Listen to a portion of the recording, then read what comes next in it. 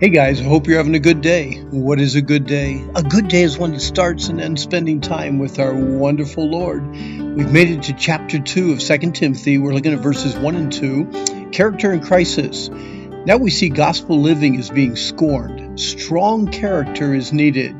Strong character is dependent on the grace of God. Chapter 1, we focused on fearless character, and now for this chapter, we're going to look at strong character.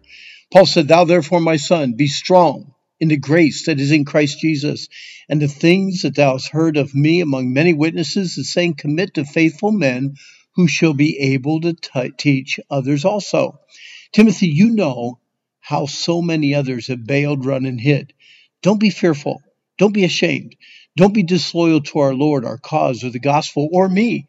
The therefores in Scripture are God's wonderful way of keeping us closely tied to the context and intent of the passage. The therefores are there for a reason. Paul's first chapter, or first 18 verses, compared the fearful with the fearless. And now, knowing Timothy and his natural tendencies quite well, lovingly and forcefully encourages him with these words, "Therefore, be strong."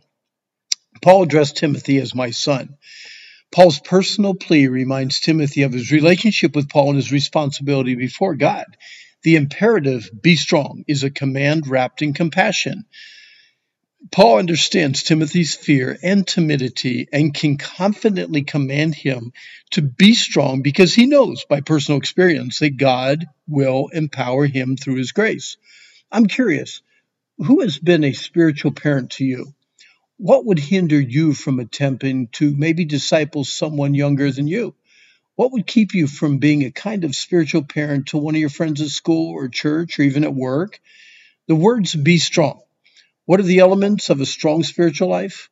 What makes some stronger than others? Why are some Christians strong and like other Christians weak? The answer is found in how we handle our fears.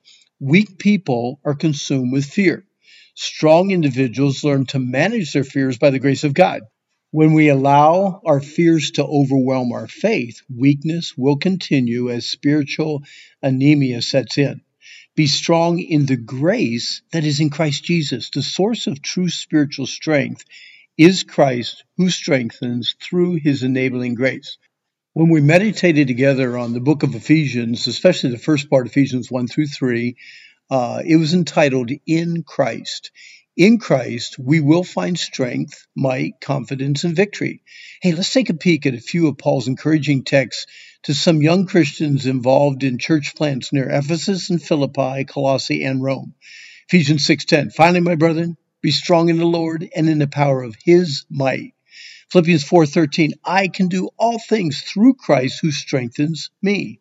Colossians 1:11, "Strengthen with all might, according to his glorious power, unto all patience and long-suffering with joyfulness." And then Romans 8:37, "Nay, and in all these things we are more than conquerors through him that loved us." The very best definition of grace that I have found, the Holy Spirit whispered into the ears of Paul when he wrote, quote, "For it is God who works in you both to will and to do of his good pleasure." That's Philippians 2:13. In essence, God is offering divine enablement, grace, to all who understand that God dependence and true humility are one and the same. I can't, but God can. I struggle, God doesn't. I constantly change my mind. God is immutable. What is grace? It is the power and the desire to do everything that pleases God. Can I say that again? It is the power and the desire to do everything that pleases God. God sneaks into a humble heart and goes to work. He magnifies the will, the desire, the craving, the want to, as he amplifies the do, the power, the strength, and the might.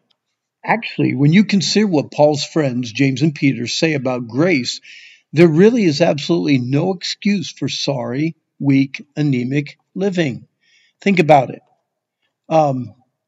God resists the proud, but he gives grace to the humble. And God is able to make all grace abound toward you, that you always, having all sufficiency in all things, may abound to every good work. It is an all-powerful God that gives power. It is an almighty God that gives might. It is a strong, sovereign God that gives us strength. When Paul wrote, "The things that thou hast heard of me among many witnesses, the same commit thou to faithful men who shall be able to teach others also," he was sharing God's plan to proclaim his word in the gospel. God uses trustworthy, teachable people to teach trustworthy, teachable people who will teach trustworthy, teachable people. The word mentor can be both a noun and a verb.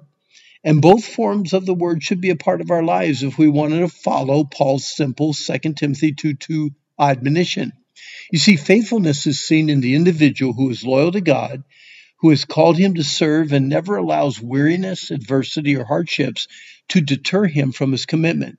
Faithfulness surrounds himself with loyal and encouraging friends with names like trustworthy, dependable, committed, reliable, and responsible. Are you faithful? Are you trustworthy? Can others count on you to do what you have promised to do quickly and completely? A humble, teachable spirit is a rarity today.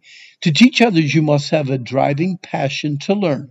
Jesus said, "Learn of me." Paul said, "The things which you have learned, do." A disciple asked, "Lord, teach us to pray." Then there was David. 14 times in the Psalms he prayed, "Lord, teach me. Teach me your paths. Teach me your truth. Teach me your way. Teach me your statutes. Teach me your judgments. Teach me to do your will, for you are my God." Faithfully being able to teach is no cakewalk. It takes diligence, discipline, and a strong desire to please God.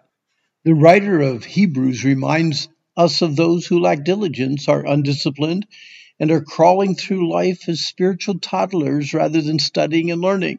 He said, "For when the time you ought to be teachers, you have need that one teach you again," which is the first principles of the oracles of God, kind of like the ABCs, "and are become such as have need of milk and not strong meat. For everyone that uses milk is unskillful in the word of righteousness, for he's a baby or a babe. But strong meat belongs to them that are of full age, even those who by reason of use have their senses exercised to discern both good and evil." Instead, a teachable teacher understands the joy of Colossians 3:16. Let the word of Christ dwell in you richly in all wisdom, teaching and admonishing one another in psalms and hymns and spiritual songs, singing with grace in your hearts to the Lord. Those who are strong in grace are strong in character. Hey, our time's up, but I hope that today you have a good day.